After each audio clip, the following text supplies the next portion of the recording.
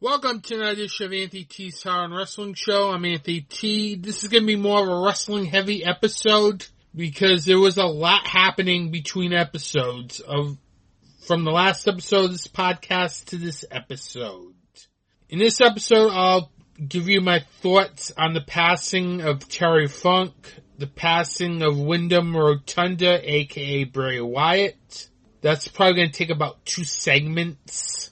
Then after those tributes, I will be giving my thoughts on AEW All In. And yes, I will talk a little bit about the CM Punk, Jack Perry drama in that segment. So I'm not going to shy away from it, people, because people know I may be AEW biased to some, but I will talk about it because I don't like this drama. Seriously, especially airing your drama out on a pre-show nonetheless. Yeah, that's right. Jack Perry aired out his grievances against CM Punk on a pre-show by saying, "Real glass, cry me a river," or something like that.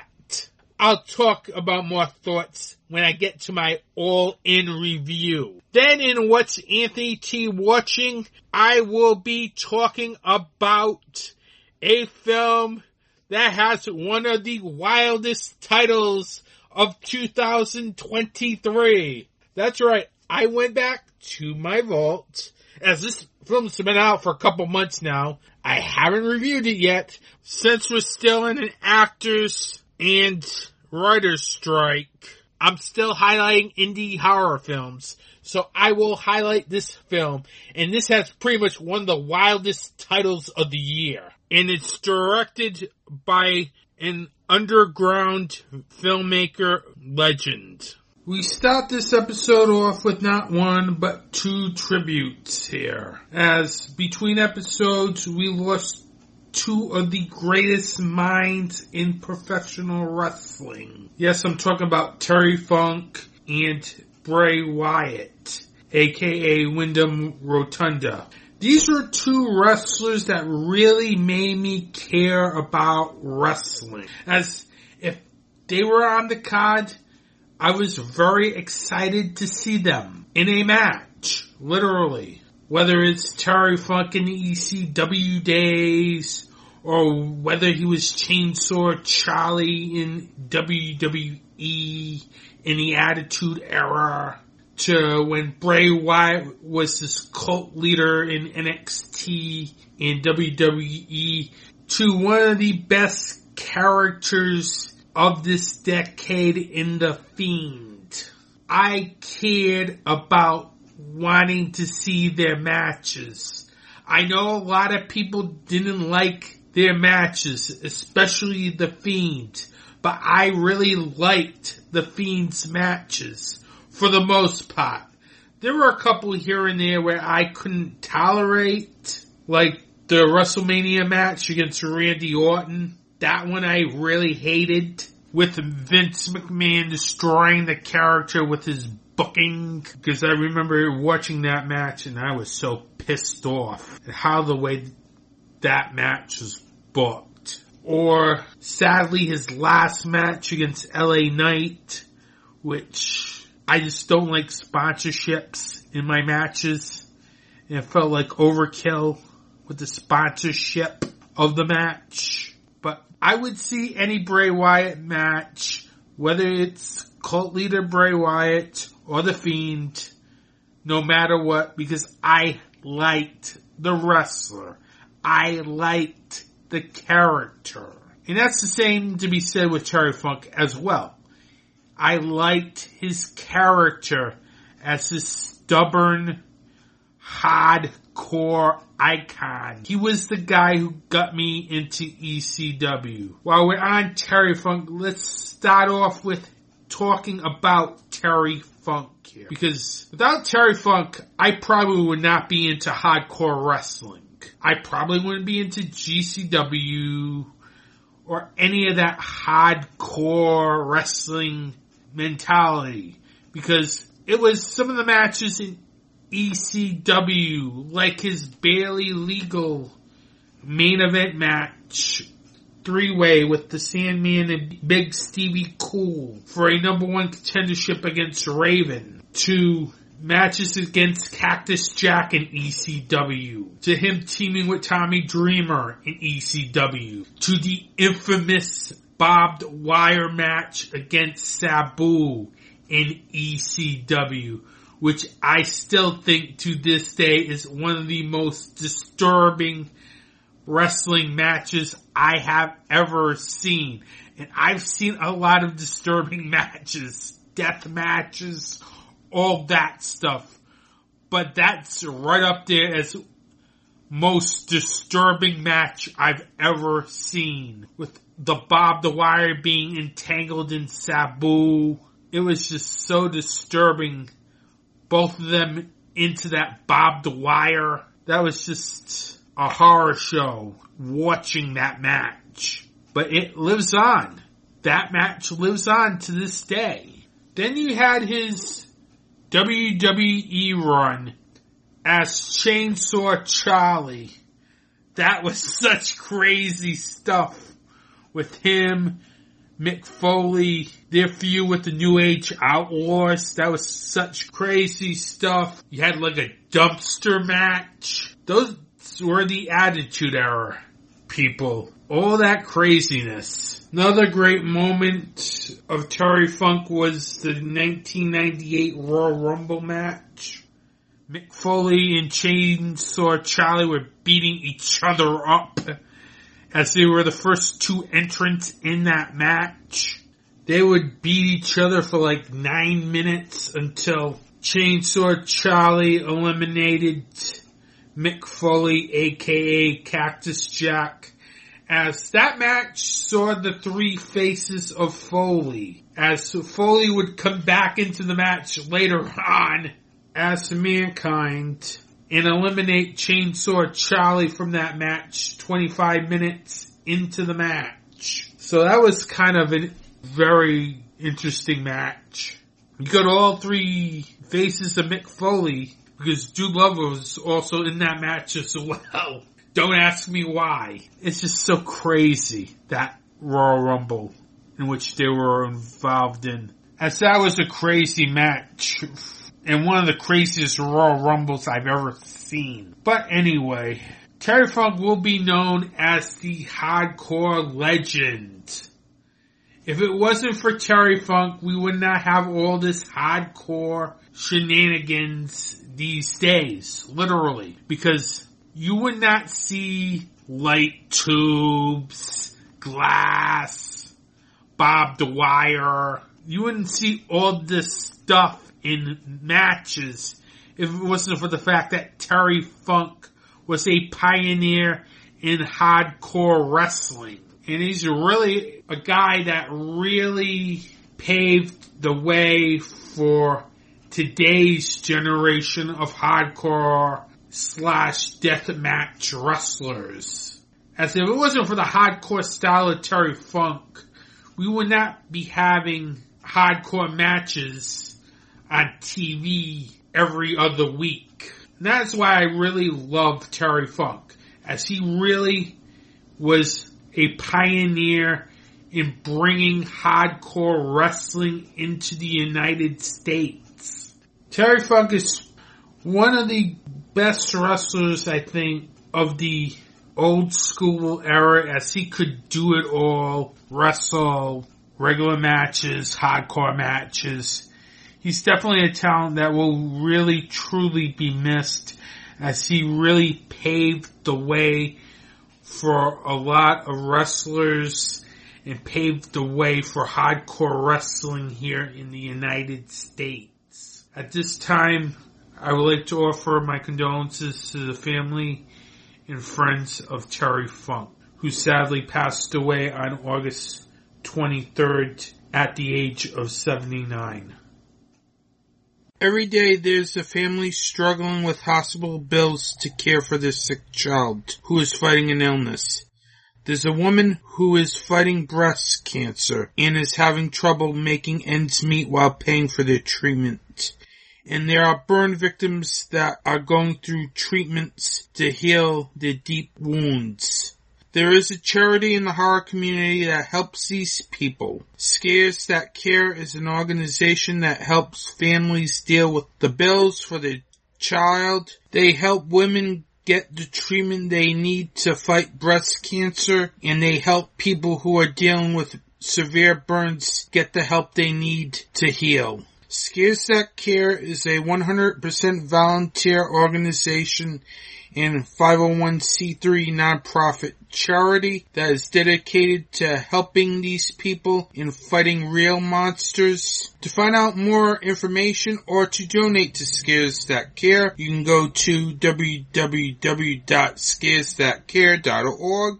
Every donation helps Scares That Care fight real monsters. Welcome back. Now, I want to also talk about the recent passing of Windham Rotunda, aka Bray Wyatt, as he too also sadly passed away between episodes. Now, Windham Rotunda had a great wrestling mind, as he really always put 100% into his characters. Anytime you've seen him either as Bray Wyatt or as The Fiend. Now, I remember first seeing him wrestle on NXT when it was so cool to watch NXT. They were at Full Sail University, the good old days of NXT, where it was so good to watch.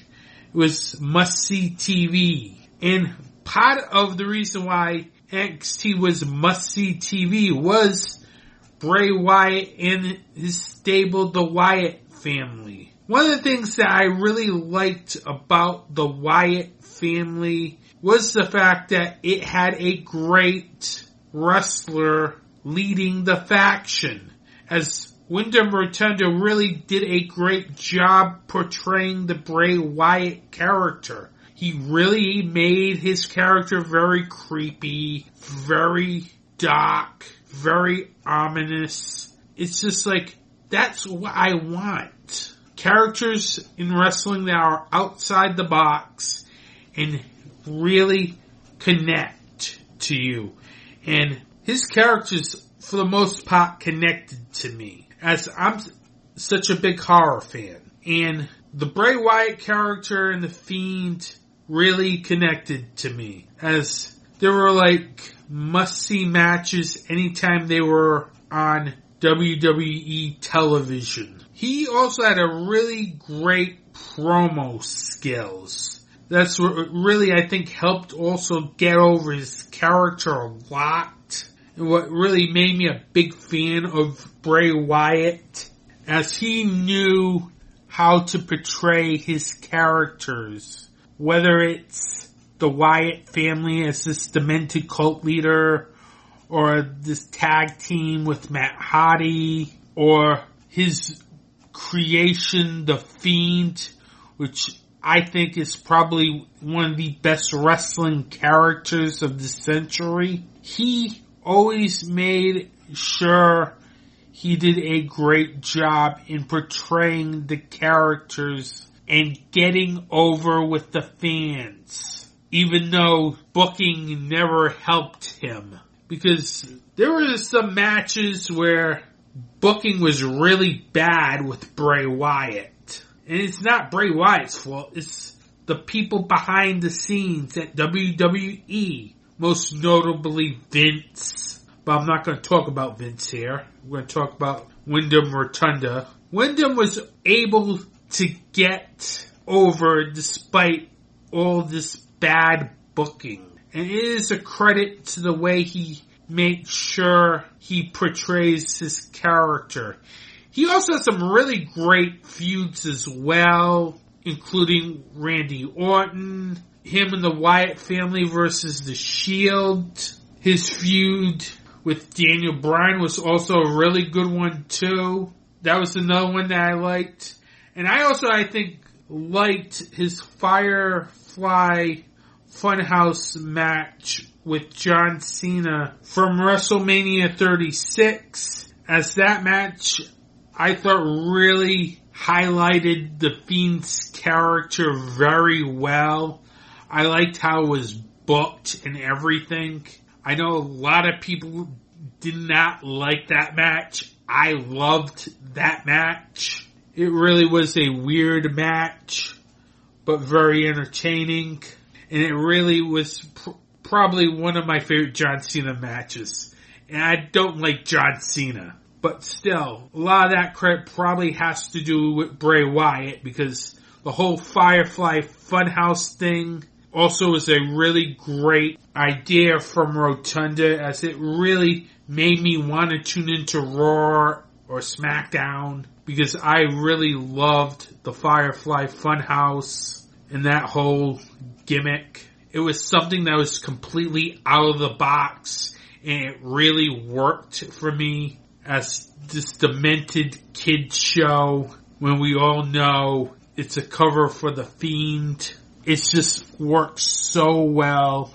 It made the show watchable. As I can't watch WWE TV today, but back in the day I could, because at least I knew the Firefly Funhouse would be on, and I watched that either through the show or on YouTube, because I loved Bray Wyatt. I think what he did with the Fiend character was genius and different and innovative. And you don't see that a lot in wrestling today. Wrestlers being innovative with their characters. And Windham Rotunda really made sure to be as innovative as possible, even though being under the constraints of WWE. When I heard the news that he passed away, I was so gutted. Seriously. Because this is like a day after Terry Funk passed away. And I was still getting over that. Then that news came out of nowhere. I think I was about ready to head to bed when I found out the news about this. And I was shocked. Literally shocked. Because he was 36. So young, too. It's very sad hearing that news. Seriously. As I could not believe it. Another great wrestling talent gone. He sadly passed away of a heart attack, but in early March, he contracted COVID. Don't know if the COVID had anything to do with the heart attack, but that was mainly the reason why he was off television after starting a program with Bobby Lashley. A lot of people were assuming he was having another mental illness issue, but it wasn't. Sadly, it was worse. Now we lost another great wrestler in Windham Rotunda. This has just been a very devastating year for me. For a wrestling fan like me, it's been a very devastating year. Between the losses of Jay Briscoe and now Bray Wyatt, it's just been very devastating. These were two of my current favorite wrestlers. And it's just sad that you see them die so young. Anyway, back on topic. Windham Rotunda's mark on the business is legendary, because he really was an innovator in terms of creating characters and getting over with the fans. He would get over, he even was a heel and was singing, and the whole audience was singing with him at one time. This is a major heel. That was the passion that Windham Rotunda had with the way he handled his gimmicks. And he's truly probably one of the most innovative wrestlers character-wise that's going to be truly missed for years, as he will be remembered definitely as one of the most innovative wrestlers in terms of character and getting over with fans. At this time, I'd like to give my condolences to the friends and family of Windham Rotunda, aka Bray Wyatt. Hi, I'm Anthony T. And I'm Director Andrew Duran, and we are the Two from Hell. And we're putting Rated R back into podcasting. Every month we will be dropping an episode on the Dark Discussions Network. We'll be chatting about some of our favorite films, news, reviews, and maybe interviews. You can find Two from Hell on Apple Podcasts, Google Podcasts, Spotify, and other podcast providers. And don't forget to like us on Facebook and Instagram at Two from Hell Podcast. Trust me, you're seriously not going to want to miss the show. Welcome back. Now, AEW recently had its All In event on Sunday, August 27th in London, England at Wembley Stadium, where it set an attendance record for a pro wrestling event at 81,035. It was definitely one of the biggest events in wrestling history, as this was a very good show. I will go first into the matches, then I will go into my positives and my negatives, including the stupid brawl-in, which I have to talk about. It's ridiculous. I thought we were over this crap where wrestlers are acting like 5-year-old children. I really thought we were over this. Seriously. But we're not here, people. I will go into my negatives, because that's absolutely a negative on this event. But I'll run down the event results first. The event started off on 0 Hour, where MJF and Adam Cole defeated Aussie Open to become the Ring of Honor World Tag Team Champions. That was a little surprising. I didn't think they would win the ROH World Tag Team Championship, but they did. That was a little surprised. My theory was going to happen on this pay-per-view, which I would go into later on with the main event. Because I had a theory about this main event, which didn't happen. It just didn't happen. But I'll get into that in the positives. Because when they won the Ring of Honor tag team titles, I thought my theory was going to happen on this pay-per-view. But it didn't. When we get into the positives, because I will be talking about that match. The other 0 Hour match, Hook defeated Jack Perry by submission to reclaim the FTW Championship. Then the All In pay-per-view started off with CM Punk defeating Samoa Joe.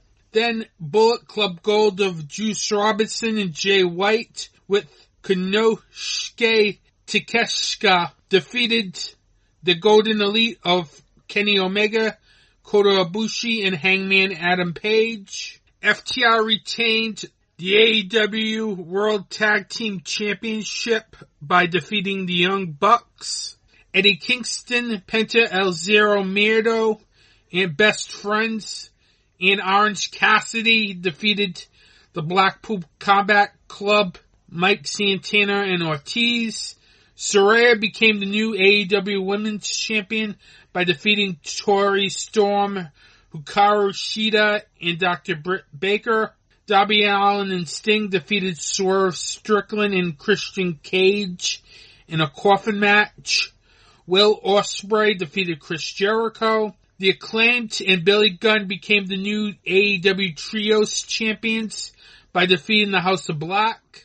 And in the main event, MJF retained the AEW World Heavyweight Championship by defeating Adam Cole. Now on to the positives. First positive, no heel turn in the main event. I really thought somebody was going to turn on somebody.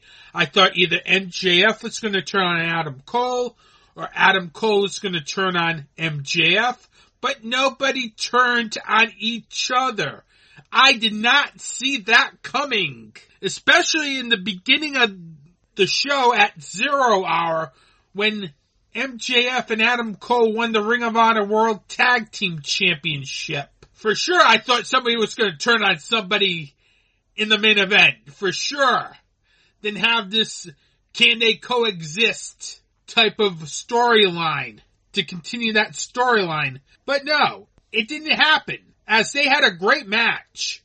It was a great main event. A couple of highlights in the main event included MJF doing a dive through the second rope, which I think he's never done before. Cole would hit a heat seeker for a 2 count at one point, a lot of near falls. Cole would hit a tombstone on MJF at the commentary desk, then rolled him up to the ring for a 2. A lot of great back and forth action as the two had great chemistry with each other here.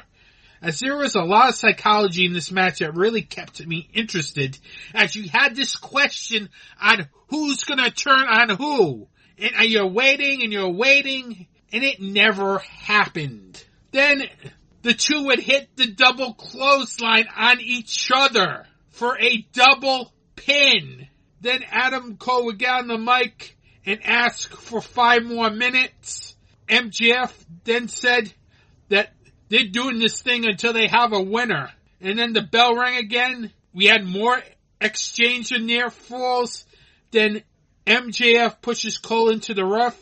MJF goes for a chair, and both him and Adam Cole play catch with the chair, and they both pretend that they've been hit by the chair. That was a nice spot in this match. MJF would hit a heat seeker for a 2 count. Cole would hit a straight jacket suplex on the apron, then proceed to hit a Panama Sunrise on the floor. Cole would try another Panama Sunrise, but MJF pushes the ref in the way to take the move, knocking the ref out.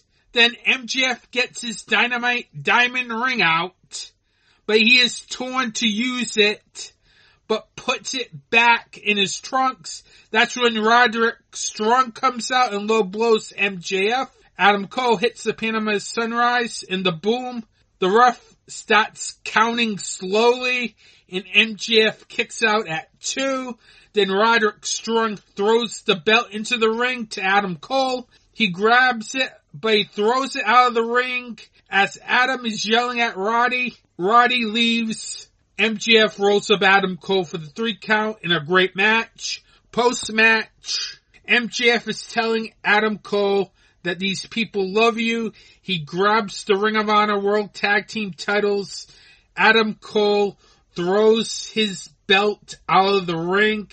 MJF gets angry, hands Adam Cole the AEW title, turns his back as Roderick Strong yells to Adam Cole to hit him with the AEW title, but he doesn't, and they hug it out to end the pay-per-view as Roderick Strong had to be held back by Matt Bennett and Matt Taven of the Kingdom. That was a great match. I thought the post-match angle was very good as well, as they're continuing this Adam Cole MJF storyline, as this is probably the best thing in wrestling right now. This whole Adam Cole MJF storyline in any promotion. This is probably the best storyline in wrestling.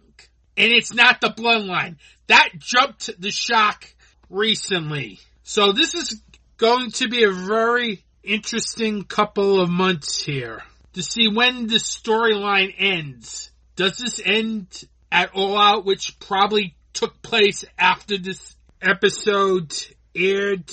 You also have AEW's new pay-per-view Wrestle Dream, October 1st. Maybe that's where they end this storyline. Or do you go all the way to Full Gear in November? It's going to be a very interesting couple of months with this whole MJF Adam Cole storyline, as I really did not see this coming. I thought we would get somebody turning on somebody here. I was shocked. If anything, those Ring of Honor tag team titles are now important in the storyline, because I really think that might be the linchpin when somebody turns on someone. Because you know who's going to be feuding for those titles. The Kingdom of Matt Bennett and Matt Taven. You can bet that. Because they usually wrestle on Ring of Honor. You can bet that that will probably be happening soon. That feud. because they're already in the storyline with Roderick Strong. I would not be surprised if they're the next challengers for the Ring of Honor World Tag Team titles. And it makes the most sense. But anyway, let's move on to the next positive. Will Ospreay is just gold. This guy cannot have a bad match. I really enjoyed his match with Chris Jericho here. I was surprised this was a clean match. There might have been like an interference spot or two from Chris Jericho, but there wasn't much interference in this match, and I was surprised. I thought Don Callis would try to interject himself into this match, but he didn't. As Will Ospreay was just great in this match. This was a fast-paced match.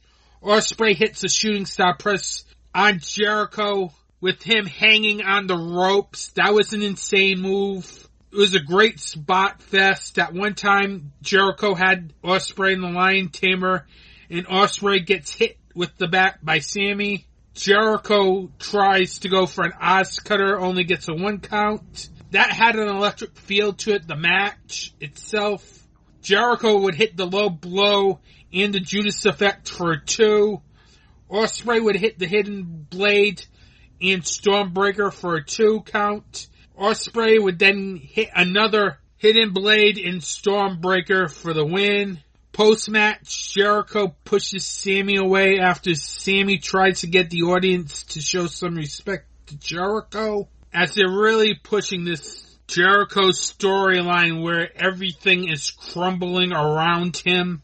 That's going to be an interesting storyline to keep an eye on. Next positive. FTR and the Young Bucks have another really good match. These guys cannot have a bad match. I don't think it's in their vocabulary, as those two teams work very well with each other. For some of the match, it felt like a singles match between Matt Jackson versus Dax Harwood, and both of them did a very good job keeping my interest in the match with the action, because they're both really good wrestlers. They are. This match had a lot of great near falls. Bucks would try to hit their finisher, but missed. FTR would hit the Bucks finisher, then Shatter Machine on Matt for a 2 count. Cash would hit a springboard 450 and miss.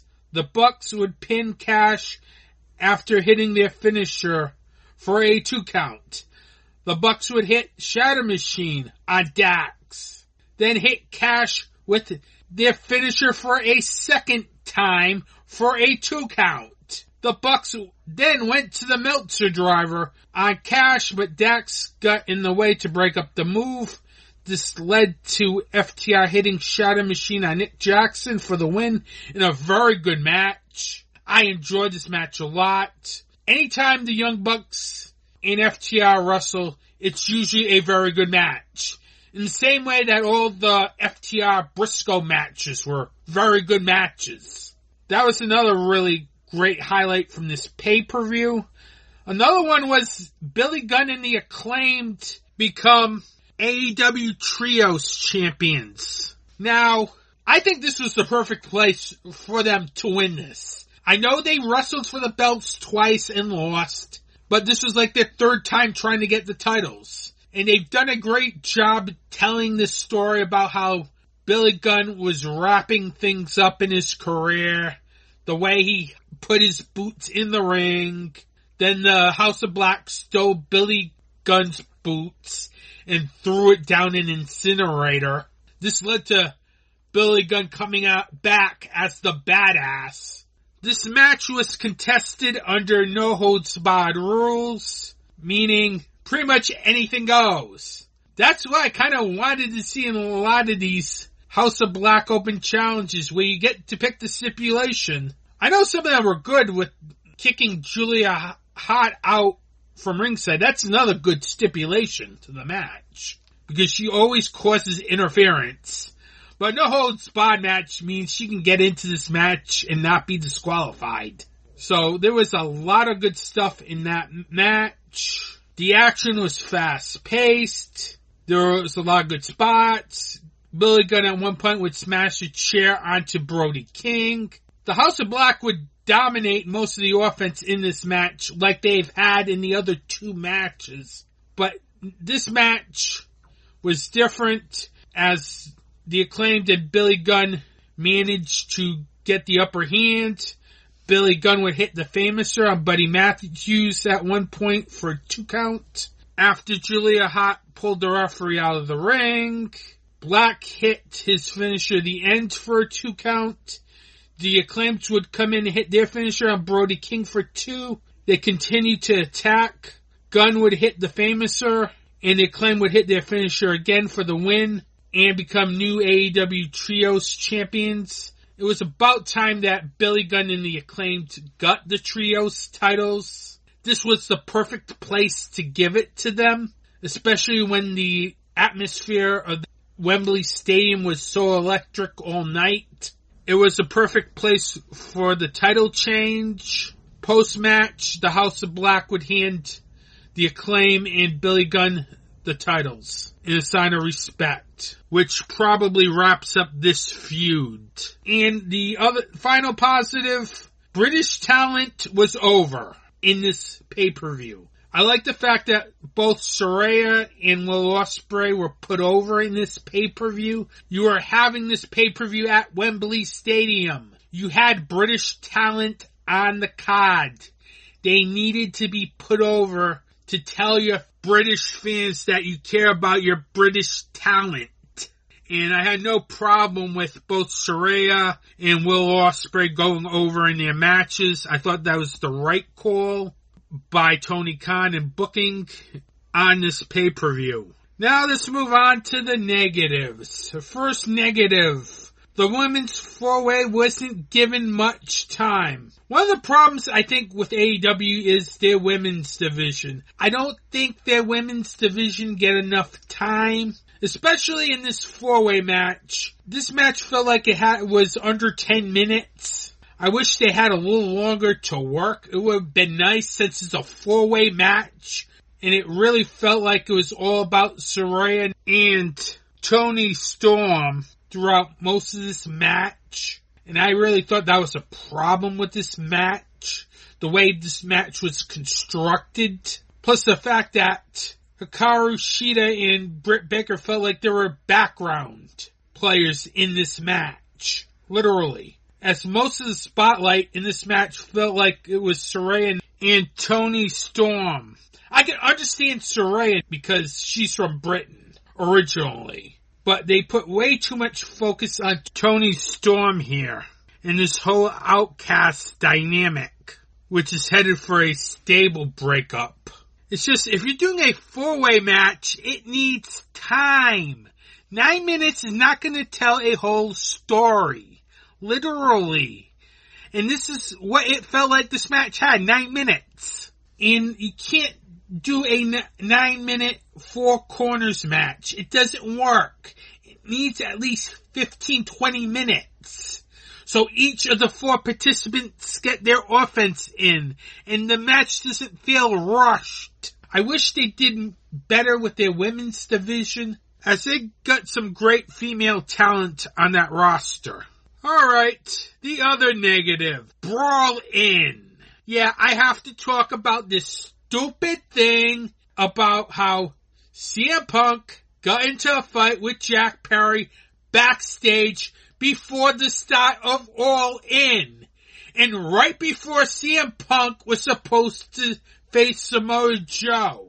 Now, I first found out about this when I was heading over to YouTube to watch the 0 Hour special because I got home from work late. And the first thing I saw in the headlines was CM Punk Jack Perry incident. Meaning I have to click on the video to see what happened. Probably a good thing that I clicked on that video because literally I could probably see where this thing started. It started during Jack Perry's match against Hook on the 0 Hour pre-show when Jack Perry went to the camera and said something like, "Real glass, cry me a river." Now, first of all, I don't think that was a planned spot in the match for Jack Perry to go to the camera and say that.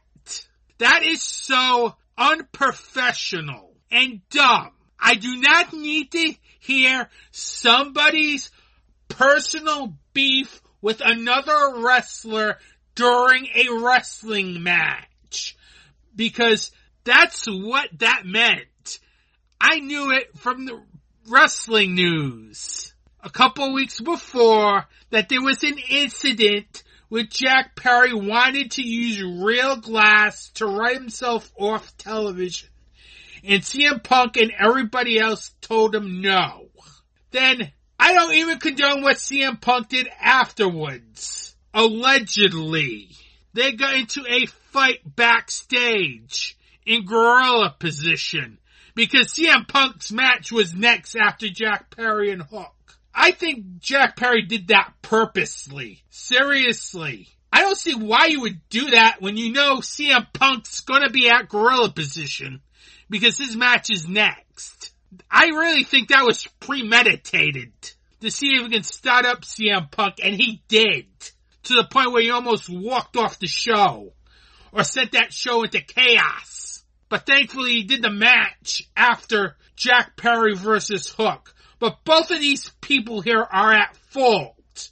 And I'm glad Tony Khan, if this is true, because there's already been rumors as I'm recording this that CM Punk and Jack Perry have been suspended pending an investigation into the matter. They have to be suspended. Seriously. This is one of the company's biggest shows ever, and we have another high-profile incident with CM Punk. Now, clearly, I should be saying, oh, this is CM Punk's fault, because he caused the ruckus.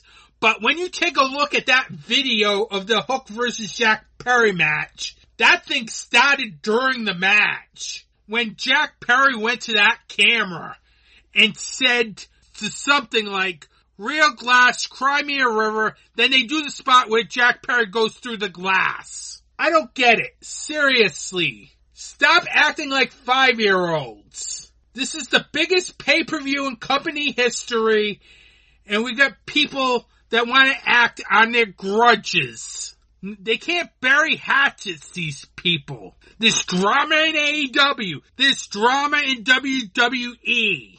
Enough, please. I'm sick of hearing and reading about this stuff. And I gotta talk about this too. Thankfully, that did not ruin the show because that was such a great show. But still, it's a kind of a black mark on the show. But it wasn't as serious as that out of control chaos known as Brawl Out from last year. At least Tony Khan addressed the matter, saying there was an incident before the show at the press conference. And there are rumors going around that CM Punk and Jack Perry are suspended pending an investigation. This has gotta stop. Please. This almost sent the show into chaos. But thankfully it didn't. And everything ran smoothly. But I don't want to see that in wrestling. Seriously. Can we just get along? Please? It's not hard to ask.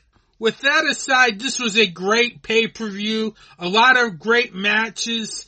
I thought the show was electric all show long. I really enjoyed All In London. It's definitely one of the best pay-per-views of the year, as I'm giving it 5 out of 5 stars.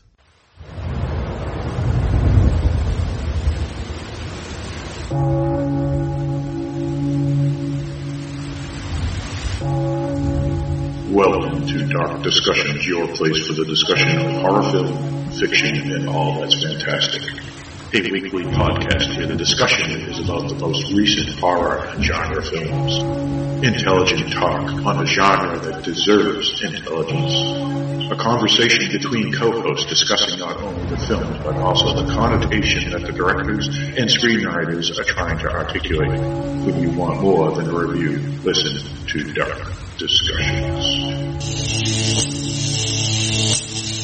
And speaking of perception, there's just one more scene I want to talk about, which is after Caleb discovers that Kyoto's a robot. Kyoto kind of peels off her skin, showing him what's underneath. Now, wait a minute. I know where you're going with this, but tell me you weren't already thinking this 15 minutes earlier in the film. Exactly what he's thinking at that moment. Which is he's a robot, too. Oh, I considered the possibility. Right, and that's what I like, is the fact that the writers are smart enough to know that this is what the audience would be thinking. We've all seen Blade Runner. Right, exactly. www.darkdiscussions.com, wherever podcasts are found.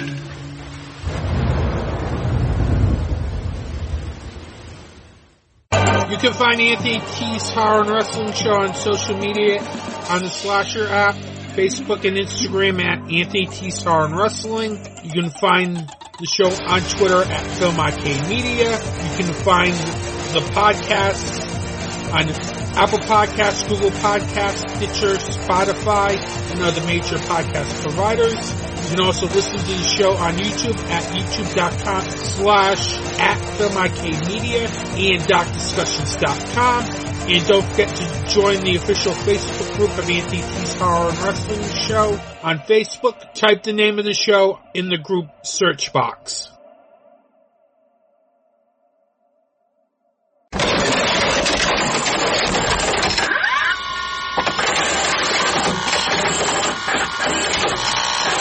The Indie Crusade continues in. What's Anthony T watching this episode? Well, I told you in the beginning of this podcast that I'll be reviewing a film that has one of the wildest titles of the year. Yes, this title is so wild, you wouldn't believe me if I told you. The film that I'm reviewing is from cult film director Donald Farmer, who's had many credits in his long career. The film I'm reviewing, that's being directed by cult film director Donald Farmer, is, wait for it, Debbie Does Demons. That's right, that's an actual title for a film. Debbie Does Demons. And no, I am not gonna go making jokes about the title because you people probably know what it's a play off of. And it's kind of a family-friendly podcast. It's PG-13, so I can't go that way. I just can't do it, seriously. But so many people already know what it's a play of, so we're not going there. Instead, I will go to the film's IMDb.com to give you a synopsis of this film, since yours truly is reviewing this film. Debbie is the host of a paranormal ghost hunter show, but can she come to the rescue when four friends use a Ouija board to summon a 300-year-old witch? Good luck, Debbie. You're gonna need it. The film stars Jessa Flux, who you might know from Murder Size, a film that I reviewed a couple of episodes ago. Ronnie Jonah, Angel Nicole Bradford, and Morgan Thompson. So this has an interesting cast of up-and-coming B-movie scream queens here. Is this film any good? The answer is yes. One of the reasons why I enjoyed this film was the fact that this had some very good direction from Donald Farmer. I like the way he does a very good job keeping the tone of the film very gothic while also making this a fun film as well, as I was really enjoying everything in this film. Whether it's the action, as some of it had a surreal feel to it, more like a funny way, which is good. And also, I really like the fact that he really takes his time to make sure that the scenes are entertaining and work. Because this is one of those weird B-movies where you need stuff to work, because this is not one of those serious horror films, hence the title of the film. But frankly, I really think he does a good job in keeping that action moving to the point where you're going to have a fun time watching this film. He also does a very good job making sure that he gets the chemistry he needs with his actors and actresses in the film, because when you make a fun film like Debbie Does Demons, one of the things that needs to be on point is the chemistry between each of the actors and the actresses. And Farmer does a great job making sure that he directs them in a way that the actors and the actresses have good chemistry with one another. It made some of the scenes in this film fun to watch. It made some of the characters fun to see. And this is basically what you want to see in a B-movie like this, as you're really looking for a fun time. Speaking of the acting, I think the acting in this film was very good. I think helps drive this film, as there's some really good performances from Jessa Flux as the villain Carmela Kernstein, Angel Bradford as Debbie, and Morgan Thompson as Lauren. All three actresses in this film were very good in this film. They do a really good job with their performances in this film.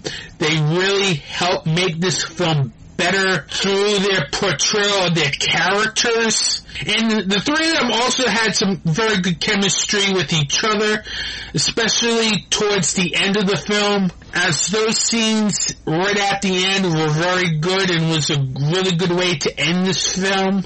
The screenplay written by Farmer and Newt Willett was good. I like the screenplay. I like they kept the tone very gothic while also trying to be funny at the same time. It's tough to do because you're basically in like horror comedy territory here with Debbie Does Demons. Well, with a title like that, it's going to be a horror comedy, let's face it. But I like how they write the characters here. They make the lines very funny, that it keeps you interested in the story.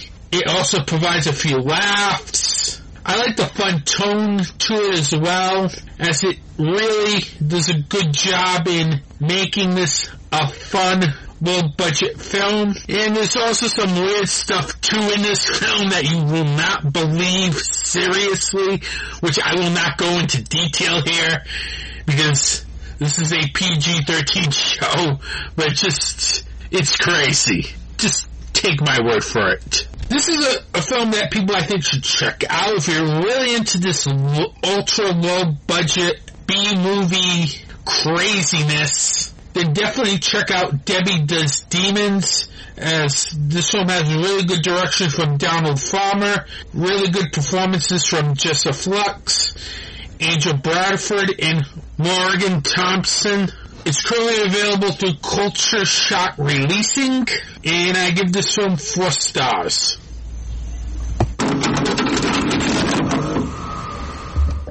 Now, next episode, I was going to review AEW's All Out, but I kind of decided against it because I still want to keep it to the big 4 pay-per-views. And let's face it, All In's going to become a regular event now, so that's pretty much going to be your 4th big pay-per-view of the year.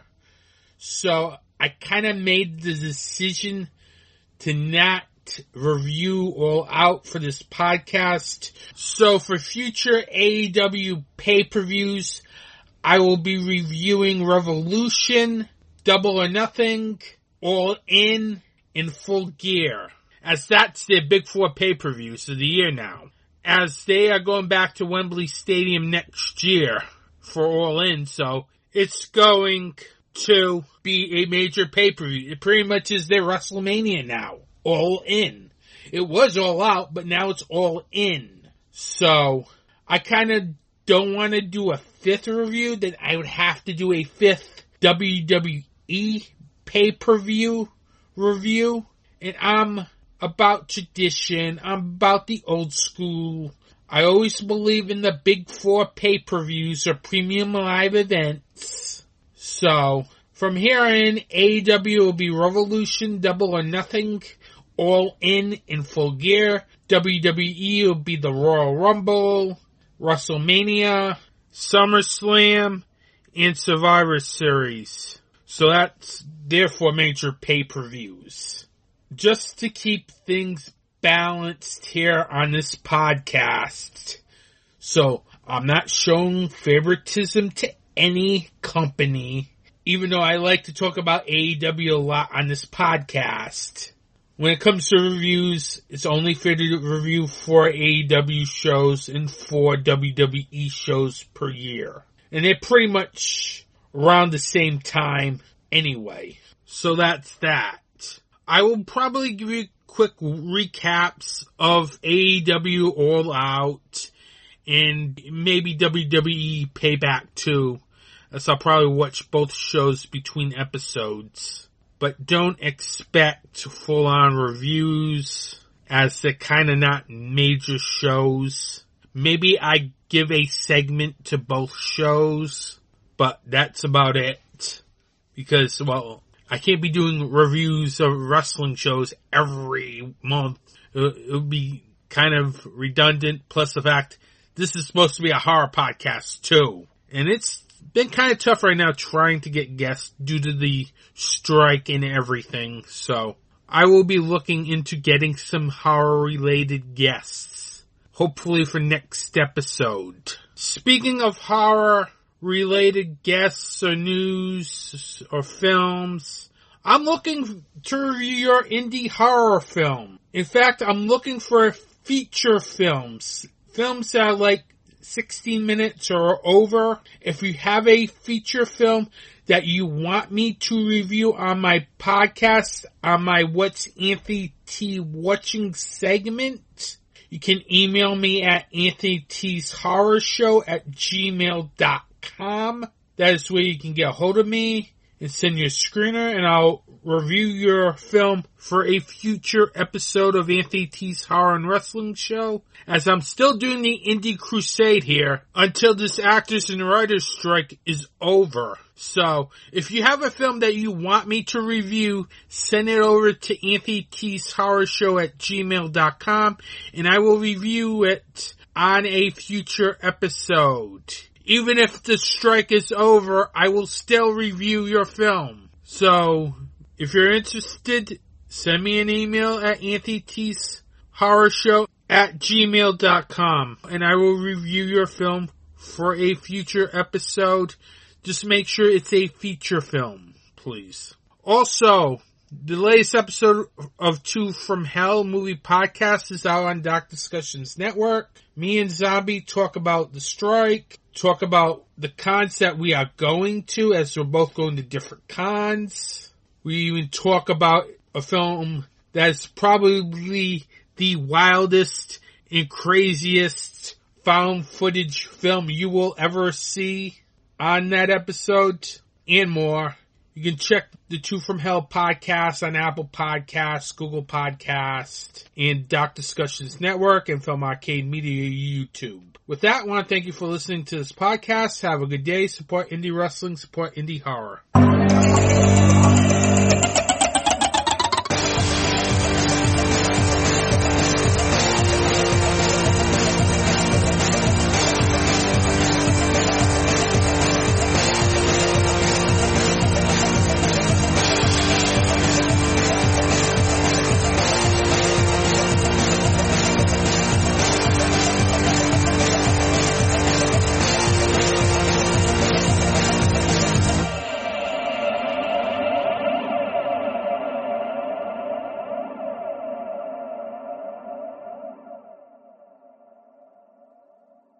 This has been a Film Arcade Media production.